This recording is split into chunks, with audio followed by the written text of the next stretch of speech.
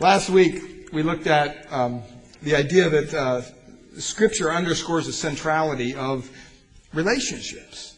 And one thing we want our Grace Care Groups to be about, as far as priority goes, it's because we believe that they're central to Scripture. It's not something we want to add to a program that we already have in place. That's not the purpose of our care groups.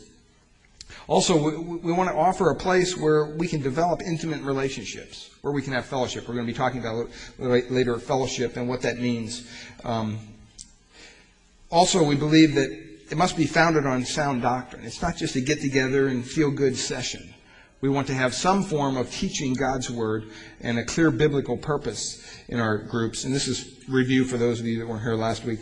And we're not going to just offer or have groups, but we really want our ministries to be built. We want our small care groups to be the central focus of everything we do and are here at Grace Bible Church. And the reason is because that's where we feel real life change will happen. In other words, if you're meeting with a group of people, 10 to 12 people every week for 18 to 24 months, do you think you're going to get to know them a little better than just coming here Sunday morning? You betcha. And for some of you may be saying, well, that means that they might get to know me a little better, and I don't feel comfortable with that. Well, that we're going to be talking about that as well. Sometimes God pushes us out of our comfort zone. But why Grace Care Groups? There's 3 or 4 goals in Scripture. And we talked about this one last week, progressive sanctification. Today we're going to look at mutual care and fellowship. And then the last one was the ministry of the Spirit, of the Holy Spirit. Last week we looked at progressive sanctification, and I gave you this definition of what sanctification is. Sanctification is a progressive work of God and man that makes us more free from sin and more like Christ. That's what sanctification is. And sometimes we get sanctification confused with justification. And justification is this. Justification is the instantaneous legal act of God in which He thinks of our sins as forgiven and Christ's righteousness as belonging to us, and He also declares us to be righteous in His sight. And so we looked at the difference, and there's a chart there, I think in your notes, that kind of delineates the difference between justification and sanctification, but very vital to understanding what God wants to do in your life. Now, how do we accomplish this sanctification that we're talking about? Well, the first, and we talked about this last week, was relationships.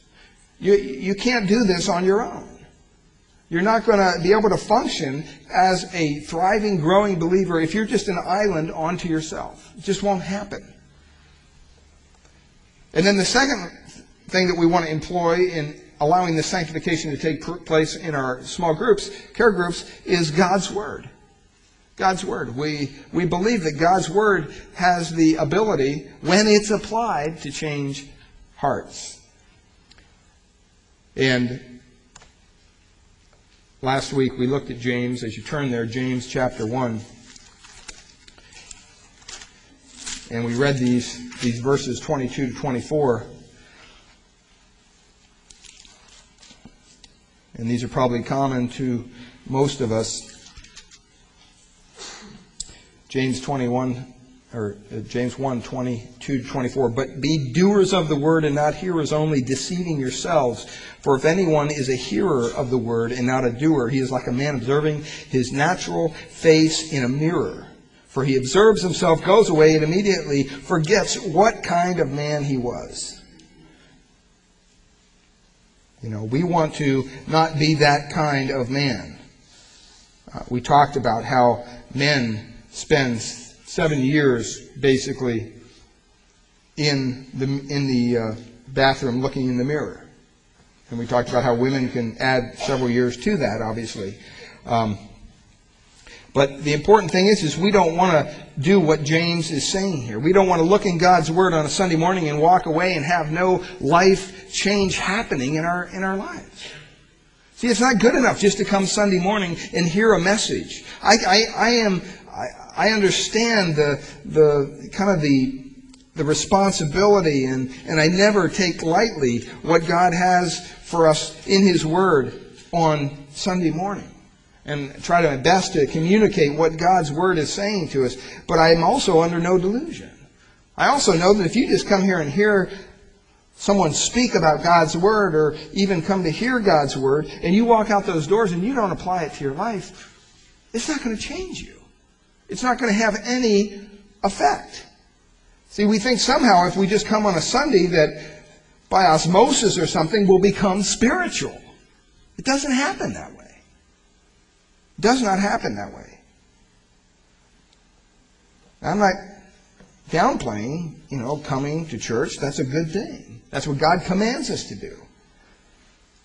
But it'd be like looking in a mirror and walking away with your hair all out of place. I mean, think if we all looked in the mirror this morning and came to church just the way we got out of bed. I mean, it'd be a scary sight, no doubt, for all of us. Maybe not me as bad because I have no hair, but, some of you got hair, you got to worry about those kind of things. See, the purpose of the mirror is to what? To provoke an adjustment. You don't just walk to a mirror in the morning and go, oh yeah, look at me, and walk away. You go to the mirror so that you can see what needs to be put back together, what needs to be touched up. And that's so important to understand that. And see, Scripture is our mirror, spiritually. And what Scripture should do for us is it should provoke us to obey it. It should produce definitive changes in our lives. That's what Scripture is called to do. So if we just are merely hearing the Word of God Sunday after Sunday, but we're failing to apply God's Word to our lives, you know what? It's really going to increase the degree of self-deception.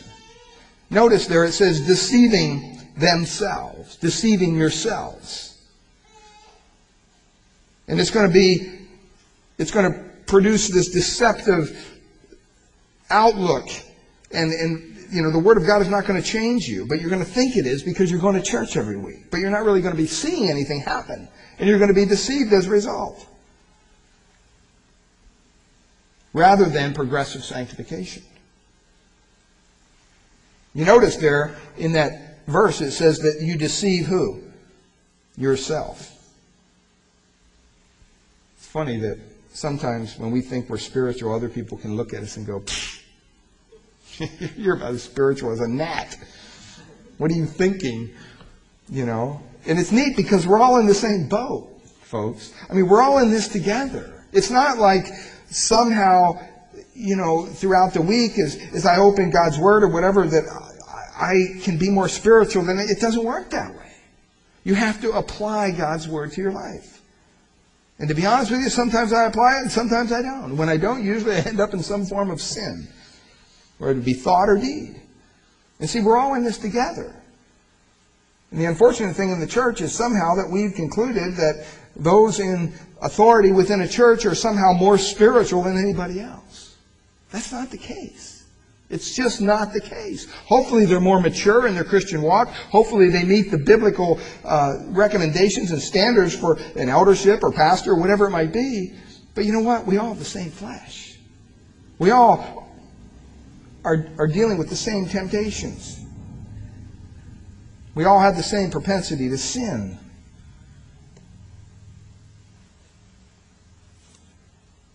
Once we begin to apply God's Word to our life, we begin to see that it has this effectiveness, that it actually affects change in our life. We want our grace care groups to be designed primarily. I don't know why there's 3 bullets there. I converted this from another file, that's why. But anyway, will be designed primarily for application of God's Word. See, we come here on Sunday, we hear the preaching and teaching of God's words and His Word and to our hearts, and hopefully it edifies us and it builds us up. But you know what? There's not a whole lot of application here that goes on a Sunday morning. There's just not time for that. I mean, it'd be neat to get in a big circle and go around and talk about what we're talking about this morning, and everything, but it's just not going to happen on a Sunday morning. We're dealing with limited time, limited resources. And so we've really prayed and we thought, we could go the Sunday school route. Where right after church you have Sunday school, and then that's where you apply what's going on. But I don't know about you, but after I study and get ready to preach a message, sometimes it takes a couple days for stuff to sink in.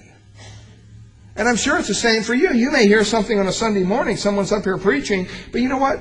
You may not really kind of get what was going on until God kind of moves that into your heart on Tuesday or Wednesday.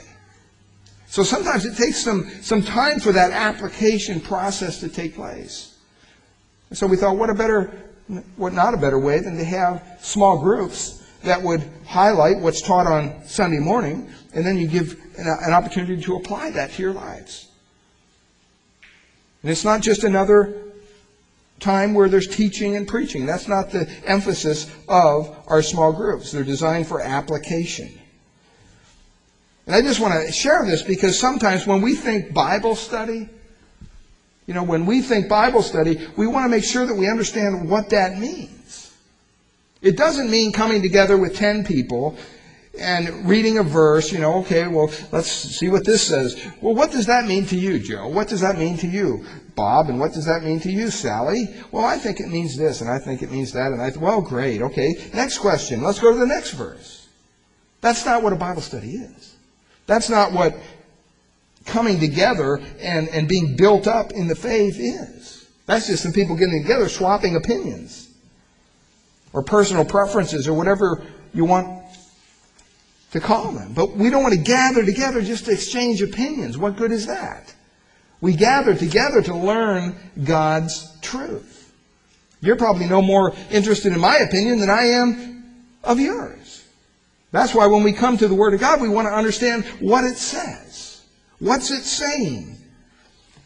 Somebody says, well, that's your interpretation. No, good law of hermeneutics tells us that there's only ever one interpretation of Scripture. What it says. But there's many applications. You may read these verses and say, wow, this means this to me. Hey, that's fine. But first of all, you better find out what the writer intended for the reader. That's so key. And we've gotten sloppy sometimes in our Bible study. I mean, if you don't agree, just go to the bookstore and find some of these, so-called curriculum. And it's so generic and it's so watered down, there's no definition of any line at all in the sand. And so we want to provide a place, first of all, where this progressive sanctification happens, where we can apply God's Word. And most of the time, hopefully it's going to be something that's tied in with the message on Sunday. So that you're not bombarded with 50 million different things throughout the week. You got a Bible study on Tuesday, then you got another this and going on. And you got all this stuff going into your life, but you have no way to kind of let it flow out.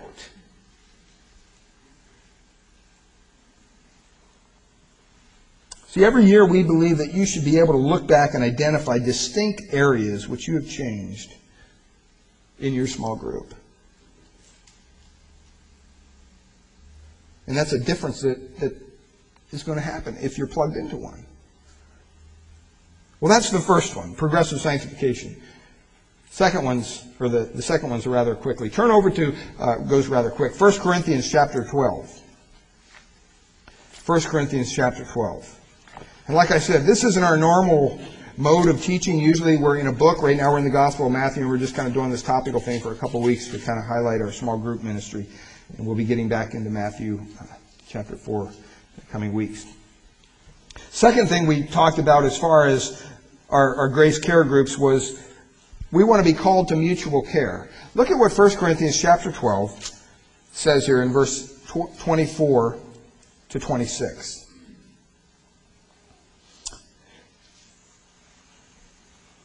Well, actually, let's go back to verse 23. And those members of the body which we think to be less honorable, on these we bestow greater honor.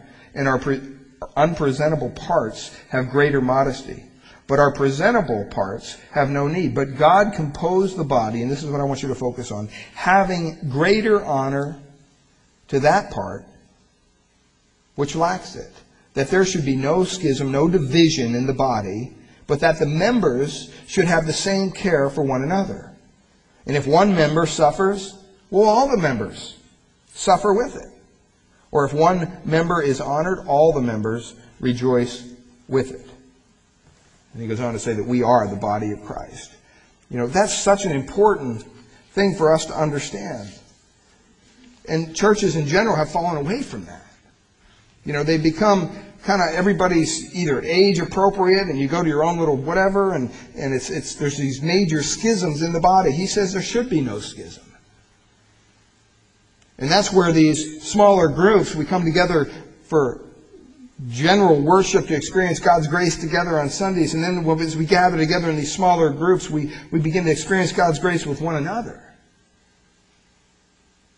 And we begin to mutually care for one another. It's impossible to show up on a Sunday and know what's going on in somebody's life. Nearly impossible. And I think that part of it is, that we don't want to. Because we're too busy. We don't want to know what's going on in somebody else's life, and we don't want them to know what's going on in my life. That's the way we feel. And it's important that we understand that no matter how extensive your knowledge of Scripture is, okay, you have to go back to doing this. We have to do what God's Word calls us to do. God's Word calls us to care for one another. Look at this quote by Peter Davis. He says, "True knowledge is the prelude to action, and it is the obedience of the Word that counts in the end." See, it's not enough just to say, "Oh, I memorized all these scriptures." It's not enough to know I know all the books of the Bible backward and forward. I know this, I know that. That's not what we're talking about. That's head knowledge. Most of you are probably far superior in your head knowledge of God's Word than I am. That doesn't matter. That's not what we're talking about. We're not going to take a test. God's saying, how are you applying what you know? What you know to be true, are you applying it in your life? Are you obeying what I've already told you to do? In Scripture, Christians, and even in our society, have always been characterized by their sacrificial love for each other. Galatians says just that. Carry each other's burdens, and in this way you will what? Fulfill the law of Christ. Galatians 6:2. In a Sunday morning meeting, there's obvious limitations to our ability to express care for the body. You just can't do it. Not that you can't do some of it, but there's no way that you can, minister to everybody's needs on a Sunday morning. Sometimes you see God touching somebody's heart and you want to go, minister to them right now. Well, you can't because you're in the middle of a message. So how does that work? Well, in the small group context, we're not so limited. You may have a small group and you come together one night and you have worship and you have Bible study and you have prayer time together, and the next week you come together and maybe the leader has prepared his teaching and everything, but somebody in your small group has just experienced a major tragedy in their life. We don't want to be the kind of group that just says, well, okay, we'll pray for you at the end, but we got to do the agenda here. We got this teaching, we got this. No. We want a place that provides mutual care one for another. We want a place where relationships can flourish.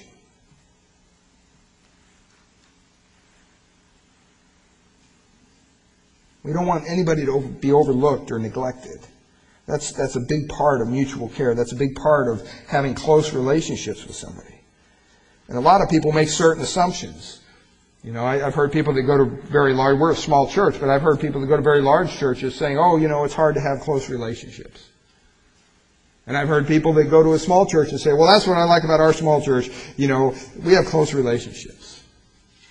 I believe both are false. I've seen churches, large mega churches, that are thriving in their personal relationship area, in their mutual care for one another.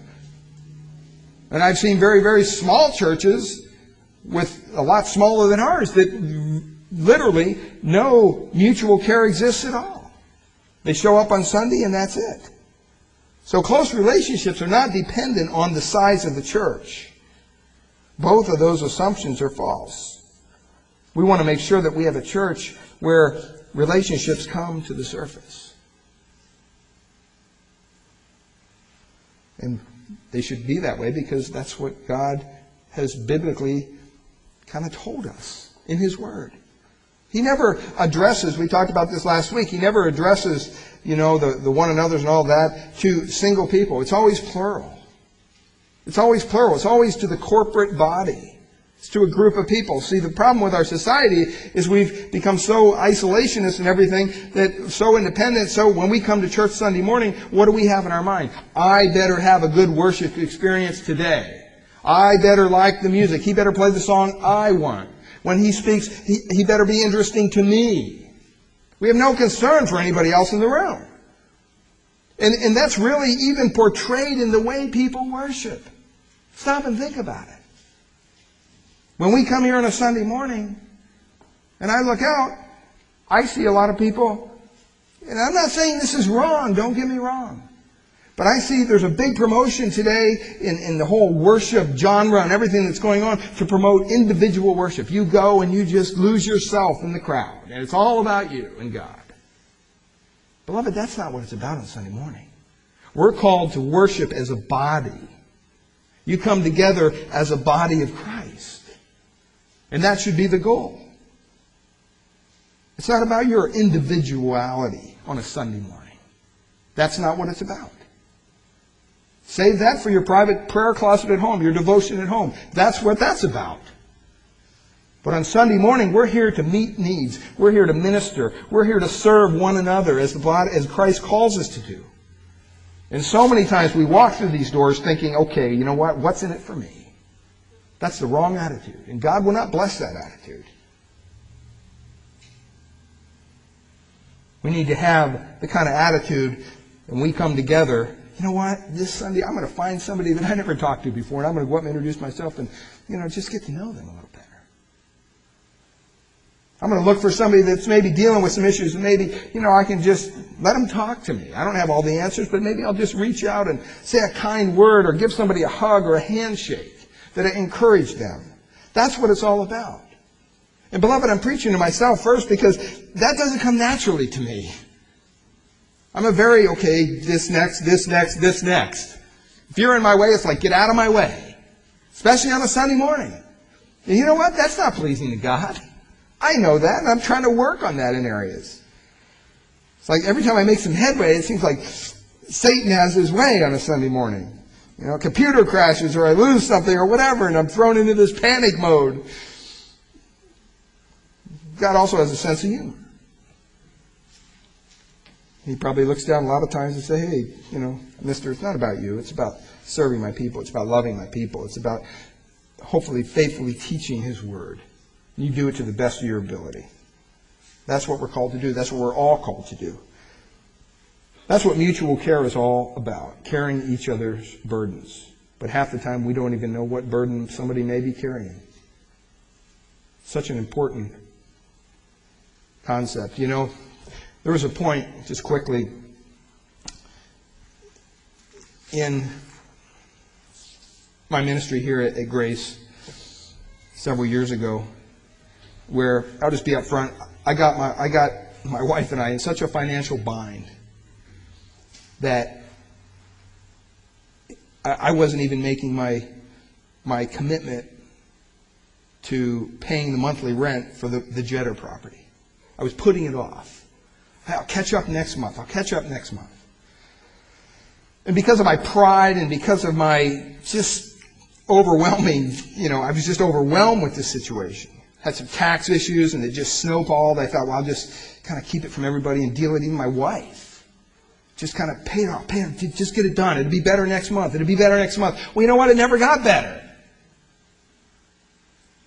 And there came a time where I had to sit down with the elders and make some radical changes in the way that I did not only my finances, but the way we were doing our marriage. There wasn't an openness there when it came to certain things. And you know what? Through that time, I remember thinking, you know what? I'm just going to... And I just want to say this. None of it was done in a malicious way. It wasn't like, I'm trying to bilk the church for money or anything like that. Pure intentions of paying everything back. It was just, we were in debt up to our eyeballs. And the hole was getting deeper. And I remember sitting down with the elders and some other men as well and talking about this and thinking, you know what, I'll just resign. I'll just leave. It's just too embarrassing. And I'll somehow get a job and pay this stuff back. But you know what, I just don't know if I can do this. And God was there all along saying, you know what, you're right. You can't do it. You cannot do this on your own. You can't do it.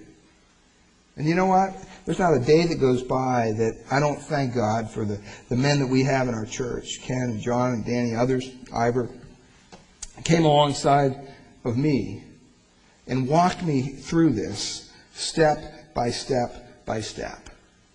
Because I couldn't have done it. You know, that's a mutual care that I didn't want personally, because, you know, nobody likes to disclose that kind of a need. Especially when you're the pastor of the church, for goodness sakes. I mean, you know, it's just a hard thing to talk about. But you know what? God was faithful. And He provided that mutual care through men who, you know what? They just didn't show up on my door and start talking about this. I had a relationship with these guys for years. And we had the freedom to talk about hard things. And we still do. And there's not a day that goes by that I don't thank God for our relationships. Because frankly, it would have been a lot easier just to say, you know what, I'm out of here. But that's not what God would want.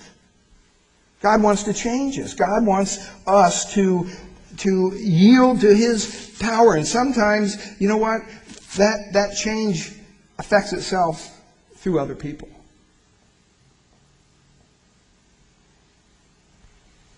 You know, there's a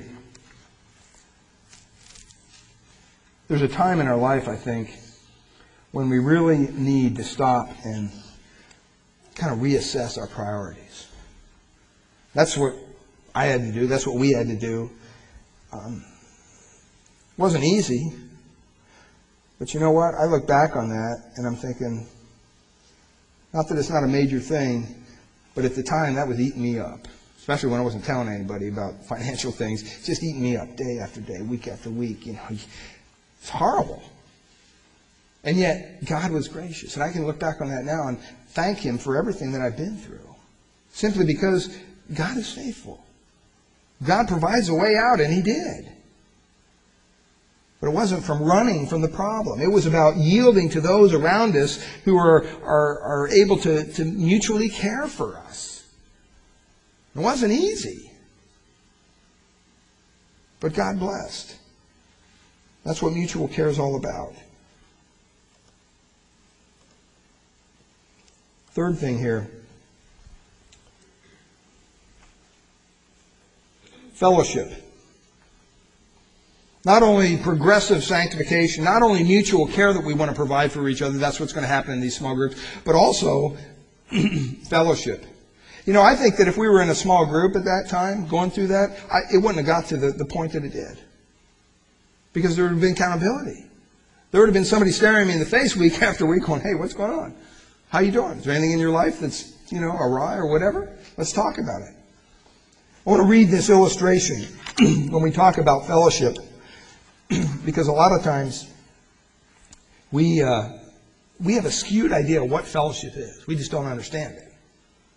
And a lot of times we think it's, well, you know, you go and you hang out or whatever. That's not what it is. Just listen to this illustration. This is from one of Mahaney's books. It says, in the heart of Charleston, South Carolina, stands an old church building. Bright stained glass offsets the solemnity of the heavy red brick. Inside, pictures of Jesus and other biblical figures etched in glass filter the light of the worship place. A hand-carved altar piece reaches to the vaulted ceiling. Someone gave great attention to detail in designing and building this house of worship. Above the entrance, inlaid in brick, is a cross, the symbol and heart of Christendom for 2,000 years. He goes on, he says, but times have changed. The need for a house of worship has been replaced in Charleston's tourist district by the need for a prime restaurant place. So today, the former Church of the Redeemer has been transformed into the Mesa Grill. The church's name carved in marble, the placard at the sidewalk's entrance looks as if someone has tried to sandblast it away. In the glass case, which once announced activities and a weekly sermon, there now hangs today's menu. Where hardwood pews once filled the worship space, unupholstered booths sit among the potted plants. Rock music pulsates through the atmosphere. Sting has replaced Handle, as nachos have replaced communion bread. None of the patrons seem particularly aware of the incongruity of this place. See, sometimes we lose sight of what true fellowship is, and it's not just an instant thing. It happens over a gradual process.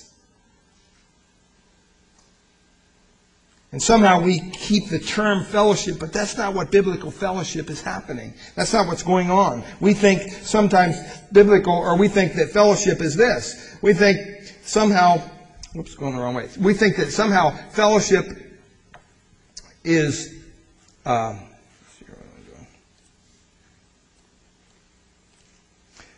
fellowship is not just having human exchanges with somebody. That's not what fellowship is. It's not just going to a social event. It's not just going to a Bible study. It's not just sharing your doctrinal personal views. And it's definitely not group therapy. That's not what fellowship is. That's not what we want our small groups to be about. Fellowship is this. It's a unique Christian experience. That's what fellowship is. It's uniquely Christian. The word koinonia means this. It means participation. It means having a mutual sharing. Over in Acts chapter 2, you notice there, it says that they devoted themselves to the apostles' teaching and what? And fellowship. 2:42, Acts 2:42. And the breaking of bread and prayers. They devoted themselves to it. It wasn't just something they did on the side. This was their life. Over in Philemon 1:6, says this, and I pray that the sharing of your faith may promote the knowledge of all the good that is ours in Christ. Philippians 2:1 says, so if there's any encouragement in Christ, any incentive of love, any participation or fellowship in the Spirit.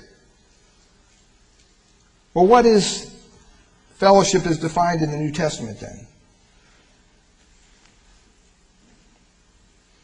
Look at this definition. Participating together in the life and truth made possible by the Holy Spirit through union with Christ. That's what true biblical fellowship is. It's not about going to a 49ers game and sitting there talking with the guys. That's not fellowship.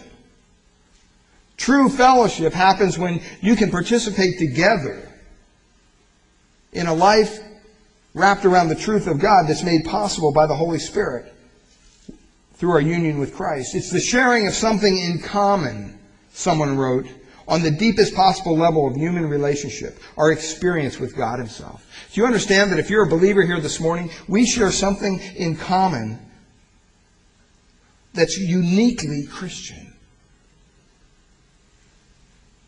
Our experience with God Himself, that He has forgiven us, that He has made us new in Christ, that He has transformed our lives. You know what? It has to start with God. We'll never have fellowship with one another if we don't have fellowship with God first. Turn over to 1 John. 1 John.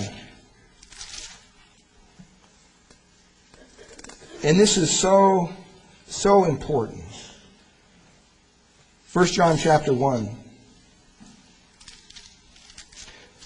Fellowship with God is always a prerequisite to fellowship with anybody. And this is what John is sharing with us in 1 John chapter 1. Look at verse 3. He says that we have seen and heard and declare to you that you also may have what? Fellowship with us.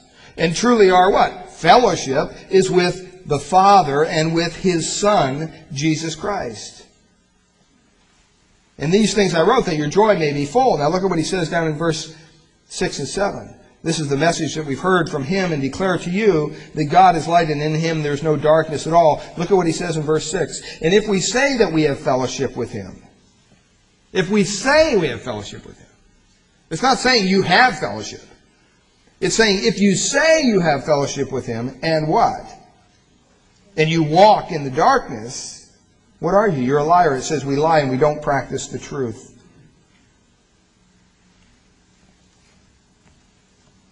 See, there's a lot of people today in our society that are saying with their tongues, with their words, oh, I have fellowship with God. They don't know the first thing about fellowship. They don't know what that means. They've never been to the cross. They don't understand. They just think that somehow this is some religious thing. You know, you have different segments. You have your job and you have the time you play and then you have spiritual time. You go to church.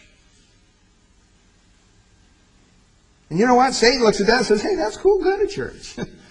That's fine. If it doesn't change you, that's okay.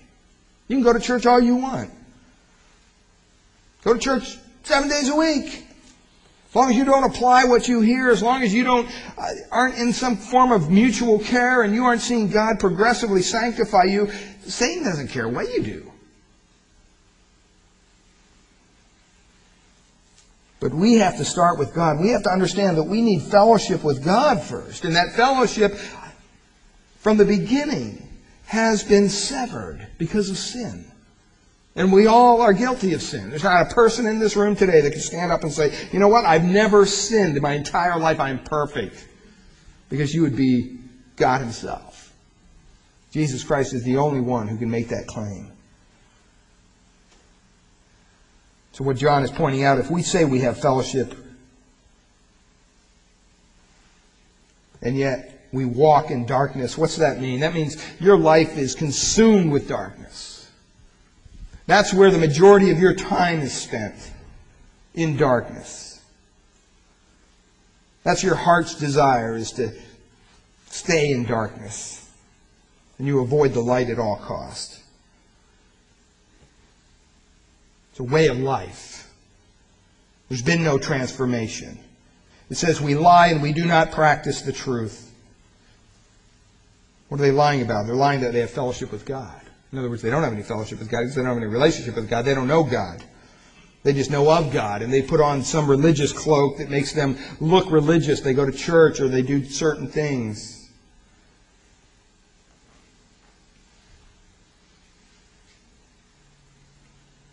God wants so much more from us. And He has so much more for us if we're just willing to come to Him on His terms.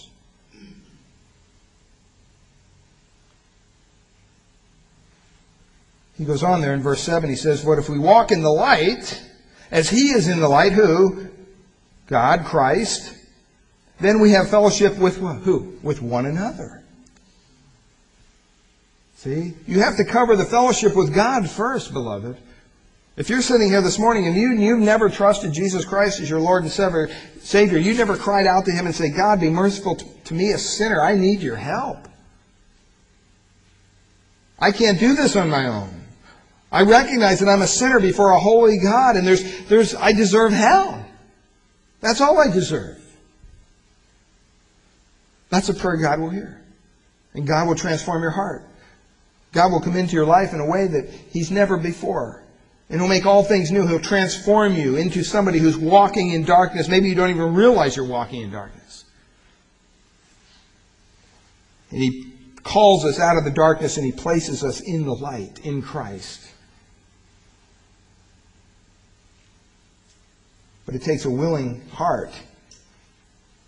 God's not going to drag you to heaven kicking and screaming. He just won't do that. He wants you to yield your desire to Him. And when you do that, it says you have fellowship one with another. Proof of that, you go on a trip and you go to church somewhere that you've never been to church there before, and you walk in and there's believers in that place, immediately you have fellowship with them. You can identify with them. Why? Because you have a central source of that fellowship. Who? God. And immediately you're on the same plane with them. Now, you may not even know them that well, but you still have that deeper sense of fellowship, Christian fellowship. But it has to start with God first. And he goes on here and he says, we have that fellowship with one another. And at the end of that verse he says, and the blood of Jesus Christ, His Son, cleanses us, what? From all sin. And he continues, if we say that we have no sin, we deceive ourselves. Once again, we're right back to the part, the people going to the Word and looking in there and walking away, not changed. They're deceiving themselves. Well, same thing here. John says, if you're saying you have fellowship and you don't see God working in your life, you don't see any element of God transforming your life in some way, you're not changing more like Christ on a daily basis somehow, you may have never been cleansed from all your sin through Jesus Christ. You may be deceiving yourselves. Especially if you're sitting there saying, well, I don't have any need for this. I don't have any sin. I mean, I've never murdered anybody. I've never stolen from my job. It doesn't matter. Have you ever told a lie? I mean, it's just silly to think that somebody would say that they've never done something wrong. The fact of the matter is, we have that attitude. It's called a prideful attitude. It's like me sitting there looking at my checkbook week after week going, how am I going to make this work? I'm deceiving myself. I was deceiving myself. It took someone else to come along and say, hey, wait a minute. Something's wrong here. What's going on? We need to talk.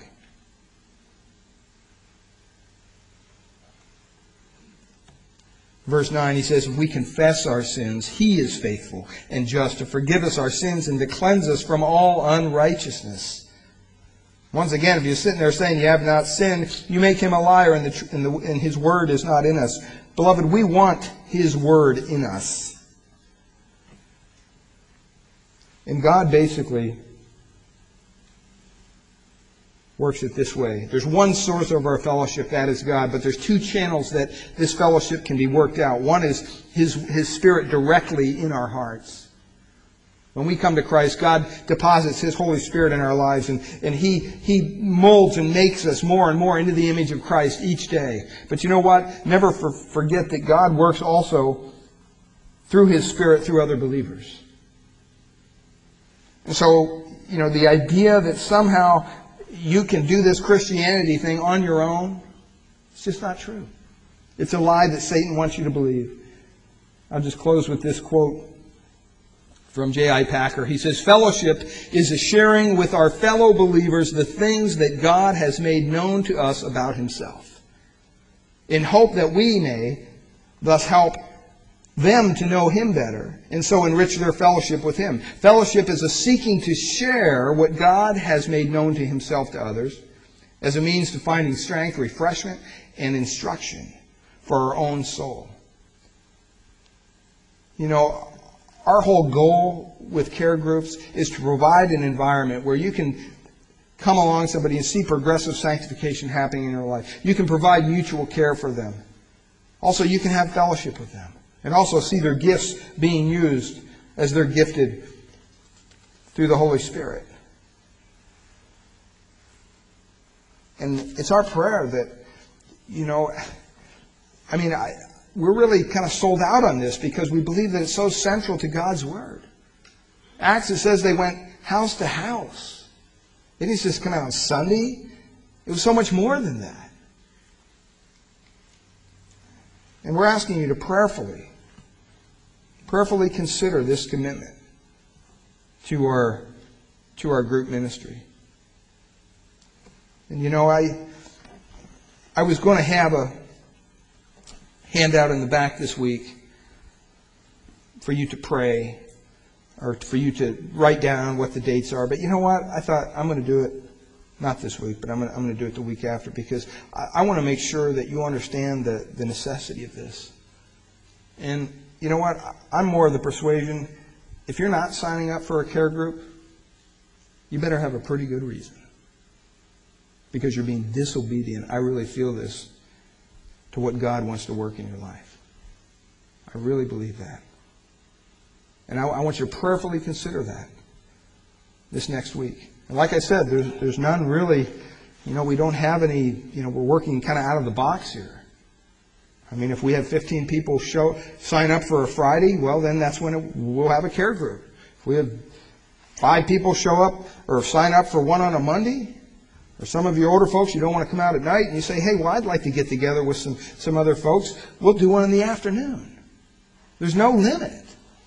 Now, obviously, we can't please everybody. So we're going to have to take the responses that we get that you prayerfully submit and then say, okay, look, here's what we're going to start. We're going to start with these 3, or we're going to start with these 2, and we'll go from there. But we really, really feel that God wants to work so much more in our lives than just a Sunday morning shot in the arm. And that happens through a small group, care group, like we're going to be starting in the coming weeks. Let's close in a word of prayer and ask the worship team to come, and we're going to sing a couple songs before our communion time together. And just to let you know, we practice an open communion time. And what that means is it's open to those who know Christ. And if you don't know Christ in a personal way, you've never been converted, you've never been saved, some people use that, born again, we just appreciate you just passing these elements by because they probably don't mean anything to you. This isn't a religious thing we're doing. It's something that we're commanded to do by Jesus Christ. And you don't have to be a member of this church, but you have to be a member, we would respect that, of His church, the bigger church. Let's close the word of prayer. Father, we thank you for this morning. Lord, we pray that you administer this truth to our hearts. Lord, I pray that as we consider where and how we'll be involved with each other in mutual care and in a ministry, Lord, that you would minister this truth to our hearts.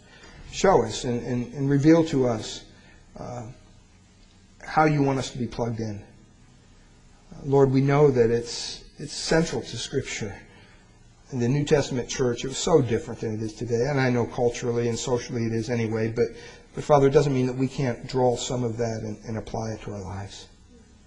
And Father, we pray that you would just raise people up to lead and to care for the folks that will be signing on to our small group ministry.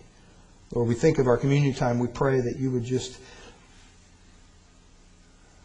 if there's anything in our heart that is dishonoring to you, anything that would hinder our walk with you, I pray that we would confess it even now, as your word says. Lord, that we would come to this communion table with a clean heart, with a pure conscience. Lord, that you would do that work first in us, and then that we could partake together. We thank you and we praise you, Father. In Jesus' name.